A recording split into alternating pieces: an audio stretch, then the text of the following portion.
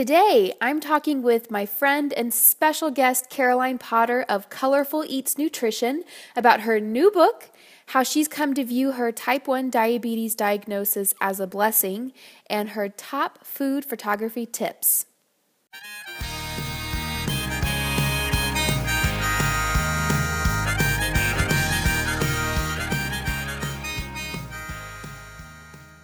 Good morning, everybody. Today we are back with a special episode of the Fed+Fit podcast with a friend of mine who also happens to be a colleague, and she lives practically across the world, and she is so talented and has all these awesome creations, the lovely Mrs. Caroline Potter.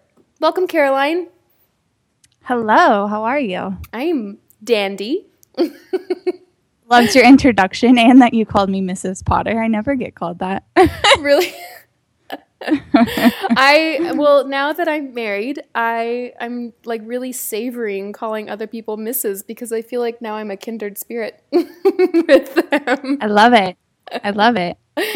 Well, good. Well, just to give you guys a brief overview, if you're not familiar with Caroline yet, she is an NTP and authored the cookbook All American Paleo Table, and she's also the brains and beauty behind the blog Colorful Eats. She has an awesome newsletter I recommend you sign up for that goes out pretty regularly. Caroline lives on Pearl Harbor in Hawaii with her husband, Steven, and their super adorable golden retriever, Libby, which you can see pictures of her on Instagram. Caroline loves all things outdoors, hot cappuccinos, and grilling on the weekends, which is probably why we are such natural friends. True. I really do love all those things. You do? That's so nice. I like all those things too. Those are good ones. Well, I'm thrilled to have you on today. I wanted to bring Caroline on because, I really just like introducing you guys to other really great people in the industry, people that I really look up to for a bunch of different reasons. But Caroline is definitely among that. She came out this year, like I said, with her debut cookbook, and it is absolutely stunning.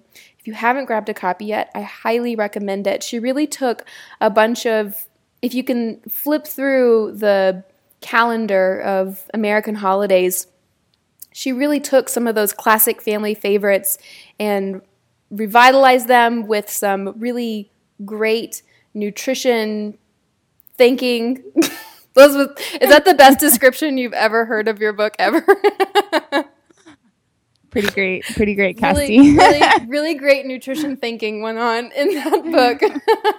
I'm going to use that one from now on. You should. That should be printed somewhere. Anyways, it's absolutely stunning, and she did an awesome job. I've made several things from it so far. The biscuits were awesome. The burger was awesome. That bacon jam, Mrs. Caroline, has changed my world. So, yeah, I literally have friends who are like, will bring me bacon, and they'll be like, will you make me bacon jam?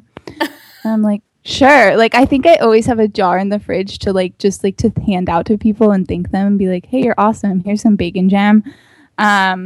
Yeah, I had a friend who, when I was testing all the recipes for my cookbook, she loves the bacon jam, and she went on this hunt to find it in a store, and I think she called every Whole Foods in the nation, and they were like, what is bacon jam? I was like, no, you'll just have to get my cookbook to make it. But it's pretty good. It's really good. It is really good. I would definitely give it a really in all caps. Maybe, someone told me too it was Whole30 approved, and I was like, oh, I didn't even think about that. It totally is. So awesome too for a lot of people I know that do the Whole30 all the time, but especially starting in the new year. You can still eat your bacon jam. Yeah, it's because it's sweetened with dates, and it will rock your world. It will change things. I had leftover from those burgers I made, and the next morning I put some on my eggs. I was asking Austin, my husband, was like, do you want some bacon jam on your eggs? And he's not as adventurous of a foodie as I am, but after he saw how delicious mine was, he grabbed a spoonful. And speaking of 'tis the season, because this episode is airing the second week in December. I think that's where we are. What day is it? I don't even know. Sometime near December. Sometime near December.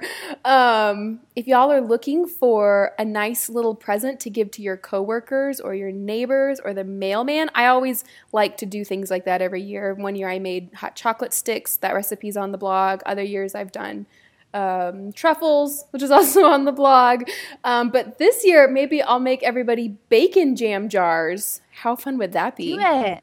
That would be so fun. So cute. Okay. Sorry. I only have you for a little while, and I'm wasting all of it on bacon jam. It's a good thing. It is a good thing. Never wasted when it's talking about bacon jam. Anyway, so that's pretty much the skinny on Caroline. But I kind of want to hand it over to you. Tell a little bit about yourself, why you started the blog, and then really what inspired the cookbook. Well, I'll just start at the very beginning. And when I was 20, I was a junior in, I was going to say high school, but then no, I wasn't. I was a junior in college. I was 20 years old, and I was diagnosed with type 1 diabetes, very much out of the blue. It pretty much rocked my world. I think it still rocks my world to anyone that's familiar with this disease. It's something that kind of consumes you at times, and it's something that you have to hourly and almost down to the moment sometimes be aware of. So pretty much type 1 diabetes is an autoimmune disease, and it's something that I'll have for the rest of my life. And I was immediately put on insulin, and within 2 weeks I gained 22 pounds. And for a girl at age 20, that kind of weight gain is very difficult for anyone, but especially when it comes out of the blue and there's nothing you could do about it. I felt sick all the time. I was practically fainting all the time, like full on dripping sweat, like fainting status. And the doctors just pretty much, they told me all the time, I was seeing some of the top doctors on the East Coast, and they told me it doesn't matter what you eat as long as you take enough insulin to counteract it. And that's what I was told over and over again. Pizza, pasta, all those things, you can eat them. Just take enough insulin. And after a while, I was like, nope, this is not the way life is going to be. And I'm not just accepting this. I've kind of always been that person that doesn't take no for an answer. I'm kind of an independent person in my mindset, and I just started researching everything, and that was kind of right around the time where the book Wheat Belly came out, or at least it got popular, and that book just kind of changed my life and changed my thinking, and that's kind of when I adopted kind of grain-free paleo way of eating. I definitely do eat dairy, and I do fine with, really good quality dairy. But for the most part, just keeping things grain-free, refined sugar-free, just kind of that mindset of eating. And I immediately felt better. I saw like a drastic change in my blood sugar levels. And so I pretty much was like, well, I feel so great. And I jumped in. I've never looked back ever since. So that's kind of like my health story in a nutshell. Story. I love it. You're so inspiring. Yeah. Oh, thank you. But the blog started actually because all around this time, I was getting married. That kind of also came out of the blue. I met my husband and we got married pretty quickly afterwards, but he's absolutely wonderful. And I, it was kind of more at the beginning stages of learning to live with this disease. And I was like, you know what, on any day, I just want to be a normal girl on my wedding day. And so that's something I really struggled with because the caterer is like, giving us all these fabulous dessert ideas. And I'm like, well, I can't eat any of them, like not to be selfish, but this is kind of my day. So it's actually my husband. He's like, well, why don't you like come up with a cake recipe? Because I had been kind of tooling around in the kitchen with recipes and stuff. So I pretty much came up with a cake recipe that's in my cookbook. And it's also on my blog. It's the one recipe that's on my blog, and it's one of my most popular recipes. And so my aunt actually made it, and then the caterer decorated it. And so we had a grain-free wedding cake at our wedding, and it was awesome. Those are some of my most favorite pictures. And people didn't realize, they're like, this is grain-free. This doesn't have sugar. And I was like, nope, And so that's kind of how the blog started, just based off that. And then it's just grown ever since. But yeah, all due to that wedding cake. That's awesome. That was, that was an interesting struggle because we had, and I think I remember talking to you about this when Austin and I were wedding planning. Just off the bat, everybody tells you, well, it's just your wedding. You might as well just live it up and have the real deal. And I'm not an easily irritated person, but that really kind of got under my skin after I heard it enough. I was like, grain-free is the real deal. That's, yeah. And the last thing you want is to go into, the start of your marriage, and we went on a honeymoon pretty much right away, but, feeling sick. And so I get that, and more power to you. And folks listening, I did a small little recap on the wedding and how to make it healthy. And Caroline's another testament to that. And I reached out to her, and she told me about her awesome wedding cake experience. But I found a gluten-free bakery in San Antonio, made the best darn cake ever. And folks, it was just gluten-free. It wasn't 100% paleo, but folks had no idea. So if you are wedding planning or just an event, if you're planning an event, you have a big anniversary coming up, or your little baby's turning 1 and you need a smash cake, there's no reason why you have to be pressured into getting a conventional wheat flour filled cake. So there's all kinds of awesome options out there. And you can always just follow the brilliant minds like Caroline and make your own and use the one in her book.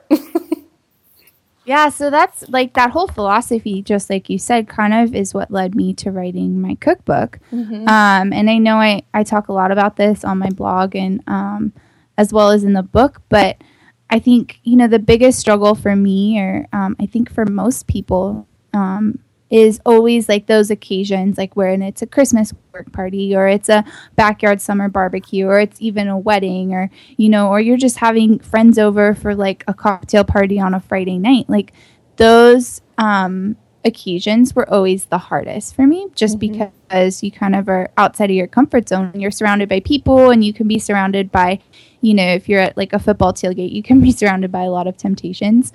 And for someone, I have to eat a certain way, just, for more than just about eating healthy. I mean, it's kind of for my survival. So I really wanted to recreate all those foods, for my cookbook. So that's kind of what led me to doing it. I mean, I think that food is something that's so ingrained in our minds. I mean, whenever we talk about a holiday, or we talk about a birthday party, or even like a coffee date, like all those things are surrounded by food. They really are. And it's just so central to life. And so I think that food can really be fun. I think healthy eating can be fun. You're definitely a testament to making healthy eating fun, but also at the same time, there's a lot of people with allergies or health issues that really dread events sometimes because they're like, oh, what am I going to eat? And so that really is what was on my heart to write the cookbook about. Awesome. I know it speaks to a lot of people, and I have to tell you, it's one of the cookbooks. I've got an arsenal of them now, but it's one of the few I like to keep on my coffee table because it's so beautiful. And thank you. Yeah, no, I really mean it. And it's when folks come over and they sit down, and we like to have company over pretty regularly, especially because I am cooking up a storm every single day. It's a veritable potluck every single day right now. I know that feeling. Oh man, Caroline knows what I'm working on, and I promise I will tell you guys soon. But when people come over, I like them to flip through books that I really think are going to inspire them, and yours has been one of them. They've been like, really? Corn dogs? Oh, I was just going to mention the corn dogs. I have been craving those corn dogs. But, like I said, like that was associated with, when we were little children, twice a year, there'd be a sale. Now there's a sale like every day. And it was always like back to school in summer. And my mom would take us shopping for new clothes. Mm-hmm. And I grew up in a very healthy home. So things like corn dogs were not on the menu all the time. Mm-hmm. But we would get to go to the mall food court, and I would always choose corn dogs, French fries, and lemonade. So, that's in I think it's the family movie night chapter, which I tried to do more like kid-friendly foods.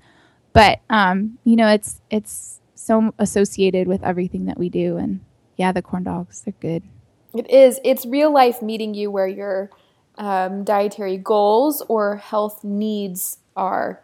And I think that's awesome. It opens up a lot of doors, and it really bridges a gap between folks who will say, well, it's just not worth it. I just don't want to live without XYZ foods. So I think it's a huge contribution. So thank you on behalf of everybody who cannot verbally tell you thank you right now. Oh, you're way too sweet. oh no, it's just you. You bring it out in me. Okay, so I do kind of want to touch on briefly. You mentioned it, and it's something that we talk like I like to bring up every once in a while in various episodes here on the show, revolving around mindset and sort of resetting your own body image, body obsession, things like that. As a 20-year-old who overnight essentially was diagnosed with an autoimmune disease and then gained 20 plus pounds, you said 22 pounds? Yeah, just in 2 weeks. Nothing fit. It was horrible. Yeah, I can understand that if you were not necessarily, I don't want to use the word obsessed because that's putting words in your mouth, but if you weren't overly conscious of your bodies, an event like that could easily turn that switch on, flip it on. Yeah. So I would love for you to tell us a little bit about what that experience was like and how did you ultimately learn to really be happy in your own skin? Yeah, it was hard. I was in college and I was at an internship, and then it's like you go back to college and you're, that much heavier. It's like, oh, did Caroline just let herself go? And I really did not talk about my diagnosis. Even a lot of my sorority sisters that I lived with senior year didn't even know, because I was really embarrassed by it. I honestly was. I didn't want people to think I was different or, be like, oh, she ate too many, she ate too much candy as a child, so now she has diabetes, because that's not the case at all. Mm-hmm. And so, I think it really wasn't until probably about the past year when I really have started sharing and opening up and about it. But I just realized there's times when my blood sugar may be a little off, and sometimes you can kind of have this just because you're insulin dependent, you can kind of have this rise and fall in your weight. And even if it's only a few pounds, that's something you notice as a person. Other people may not notice it, but I'm very conscious of that, and really trying to keep everything stable. It's it sometimes seems like a full-time job. I'm eating this, I have to take this much medicine, etc. But I think really in the past year when I opened up more about everything that was going on in my life, I found it so freeing. And I had people that even I was really close to, they're like, we had no idea. And so that was kind of cool, for sure, because I never set out to be an inspiration to anyone. I never sat down and was like, oh, I want to inspire people. Mm-hmm. And it just, but getting emails or getting comments, oh, I'm a type 1 diabetic, or, oh, my mom, is insulin resistant. I just bought your cookbook for her. All that stuff just reaffirms that, everything going on in my life, happened for a reason, for sure. And I know that sounds so cliche, but I can see that now. I couldn't see that at the time. I couldn't even see that 2 years ago, but now I can see, this is what I was meant to go through. And, I think as far as, just body image is concerned, I think you just really have to accept who you are, what you look like, and you have to be confident in that. And, I may be different than other people. I may not be able to run as fast. I may not, be able to eat certain foods, or I may always have to be that person that goes out to a restaurant and has to get the bunless burger. But I think just accepting that about yourself and being confident in that really just, it completely changed my mind. Instead of being like, oh, can I have a side salad instead of those potatoes? Or, hey, do you mind not giving me the bun with that? Sometimes that still can be an awkward conversation, but I think when you say it with confidence, that really goes a long way. But I think, yeah, it's something that's it hasn't come easy for me. And it hasn't happened overnight. I'll be honest with that. But I think finally, I really have just accepted who I am, what I look like, and who I am as a person, and I've just become really confident about that. And everyone's different. I know that also sounds so cliche, but we all are really all different, and we all bring something different to the table. And you never know how like a really difficult, life-changing experience that you go through, like years down the road, can really help and change someone else's life. So I know I say sometimes that I'm thankful for living with this disease, and I truly do mean that now. I wouldn't have been able to say that like 4 years ago, but that's truly how I feel now. That's beautiful. I mean, it really is. And I think that clarity and that perspective speaks volumes about your purpose on top of that. To be able to have that perspective speaks to the reason why you're supposed to be doing what you're doing. You're supposed to be, telling your story, and folks that can identify with it and maybe it helps them along the way are going to piggyback off of that. So I think that's awesome. It's beautiful. I had my transformation, so to speak, 5-6 years ago, and you bet your Bibby, I was not thankful for it while I was going through it. No. I was nothing is working. I felt like a failure. I felt like I didn't know which end was up, and just dumb when it came to food and working out. Like nothing was working. And it was such a defeated feeling. And it was, I tell people it took me a year to really right-size my health following a paleo-type lifestyle with mixed fitness. And it was a full year for my body to heal and to get back to a state, I went down the 10 dress sizes and I only lost about 10 pounds. There was a lot of inflammation going on. My pain went away. So a year for that to happen. But, like you said, to be completely honest, the mindset and not being upset with my body and loving it for what it is took a lot longer. And oftentimes that's the biggest piece of the pie left that you shouldn't ignore if you really want a true lasting, happily ever after. So I think the more people are honest, just like you are, about your story, the more I think that the world at large is kind of going to relax a little bit and let it be. Whatever it is, love where you're at, because that stress is doing more problems for your health than good. So true. And you have to accept yourself. Like you said, like stressing about something impacts your health so greatly. And I think just accepting who you are and loving yourself takes a lot of that health struggle away, to be honest. Mm-hmm. Totally. Amen, sister. Okay, awesome. Well, I don't think there's anything I can add to that. So really quickly want to wrap up with a total left turn from from the previous conversation. So you have, since starting the blog, I remember looking back through your recipes, you always seem to have had an eye for photography, and I've watched your photography skills blossom as time has gone on, and the book is just beautiful. I can't say it enough. So, and I know that you put together an ebook, a photography ebook, Scrumptious and Styled, that folks I think can find online. But there's a lot of bloggers that listen to the show and are aspiring cookbook authors, nutrition consultants, NTPs, a good plethora of folks. And oftentimes when we're trying to take our work, where we want to communicate healthy lifestyle transformation methods to our clients, we have to visually display that. So a lot of us nutritionists, Caroline, myself included, I feel like we accidentally stumbled into needing to be a photographer also. And so, or at least that's how I felt. I had to all of a sudden take pictures of this food I was cooking, so I had a picture to post with the recipe I was putting online.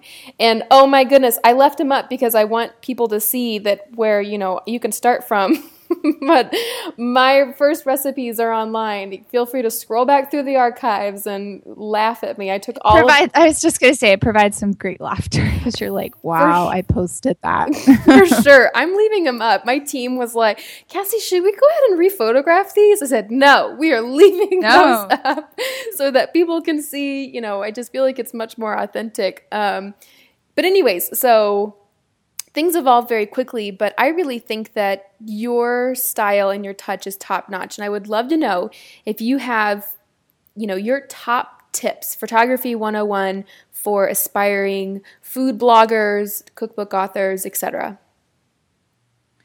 Practice, practice, practice. I'm going to say that 20 million times. That's probably my biggest tip. It doesn't come overnight. It honestly doesn't. But I think it's really cool to see how quickly you can actually get better at something when you take the time to practice. And, you know, there's times in the morning when I'm just like hanging out in the office and I just take pictures of my food and I get so excited about it. And then I'm like, oh, now my breakfast is cold. But just that practice is, you know, something you totally need. I remember I was gone for like a month and I didn't have my camera with me. And then I picked it back up and this was just a little while ago. And I was like, oh, what do I do? And this was like a few months ago even. So definitely practice. I would say other than that, when you're actually taking the photos, the biggest thing is you've got to have a lot of natural light. You can never have too much light.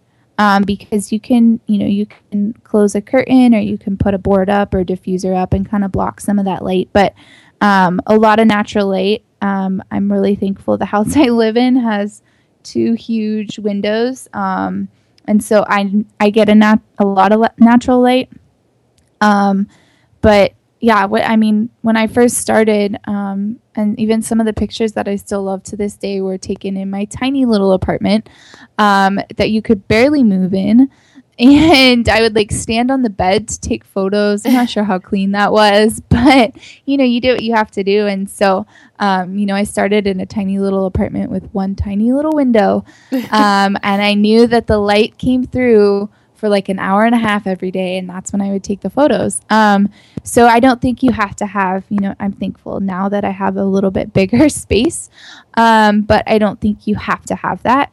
So you just got to figure out, when the light comes in. And I was actually talking with someone the other day. They're like, well, what's the best time to photograph? And I was like, well, I can't tell you that because I don't know, where your house is, where you're located. The seasons play a huge role. I know that it's always something funny that when daylight savings happens, everyone talks about it on Instagram.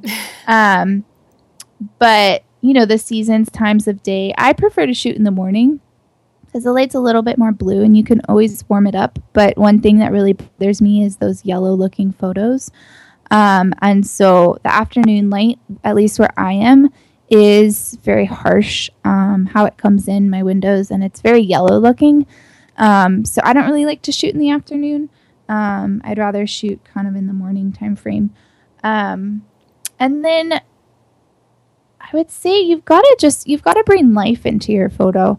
Instead of just taking a photo, let's say we're taking a photo of pizza or eggs Benedict, instead of just standing over it and snapping a photo of it, I think you really have to think, why am I so excited to eat these eggs Benedict for breakfast? Or why am I so excited to eat this pizza? What really makes me excited about that? What's the feel I'm trying to create? And just maybe think about that for a moment before you actually take the photo. I think that goes a long way because then you really can put emotion into a photo. And if it's a breakfast thing, maybe make your photo a little bit lighter than if it's a cozy winter weeknight dinner. Maybe make that a little bit darker to kind of go along with that emotion. So I think really asking yourself, why am I excited about this? What is the point of this? I think that can definitely help your photo. And then you've got to have props. I love prop shopping. I always say I go to Anthropologie and one of the girls always laughs at me because I'll go in and buy 2 little things and I'll always have my coupon or it'll be on a sale day. And they're always like, do you ever, and then I come home, my husband's like, do you ever buy anything for you? And I'm like, no, I bought this cute plate though. But I think, just, I really focus on like the quality. I know I talk about this a little bit in my book, but, I would rather spend $20 on this beautiful white plate that I know I'm going to use over and over and over again, that you probably see in all my photos, than like, $2 on a plate that really has no character to it that I'm never going to use again.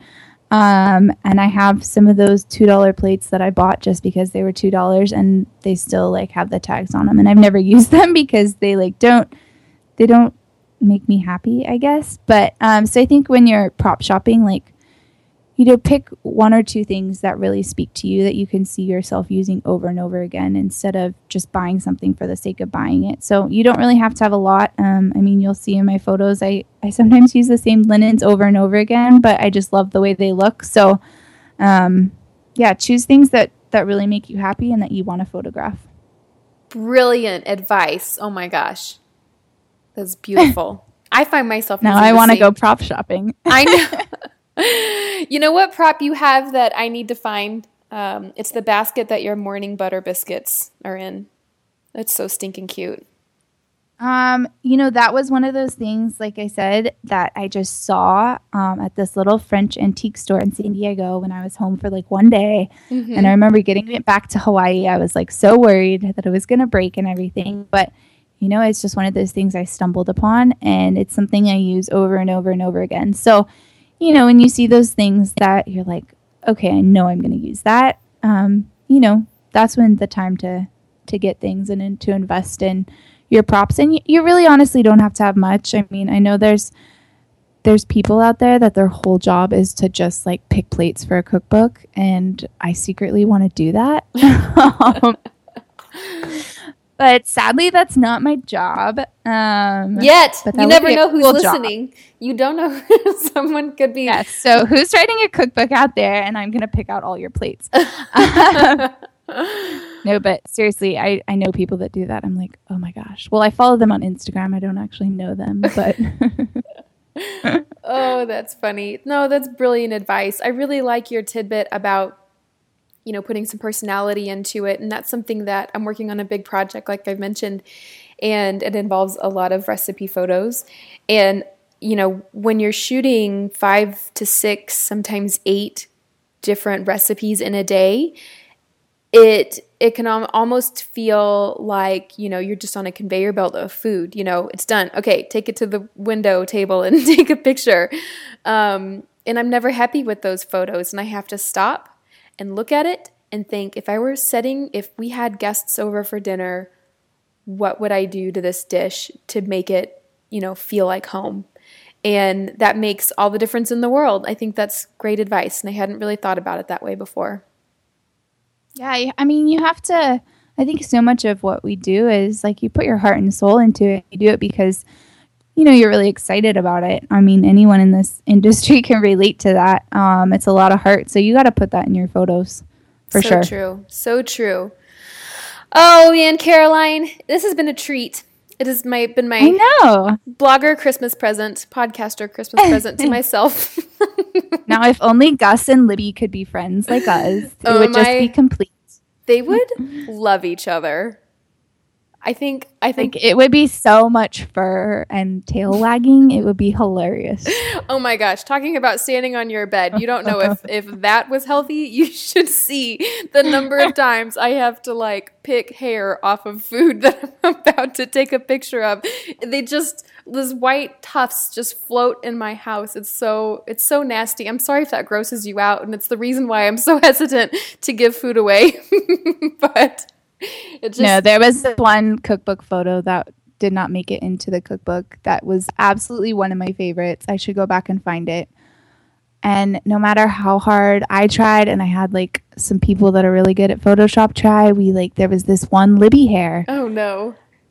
And it was like, I think it was a picture of like egg yolks or something, and it was just like so perfect, and we couldn't get the Libby hair out. And yeah, I need to find that photo now because it was a beautiful photo. Oh man, you should find that. I also decided that I think I need a new prescription because sometimes I'll post photos and other people will bring Gus's influence on the dish to my attention that I missed.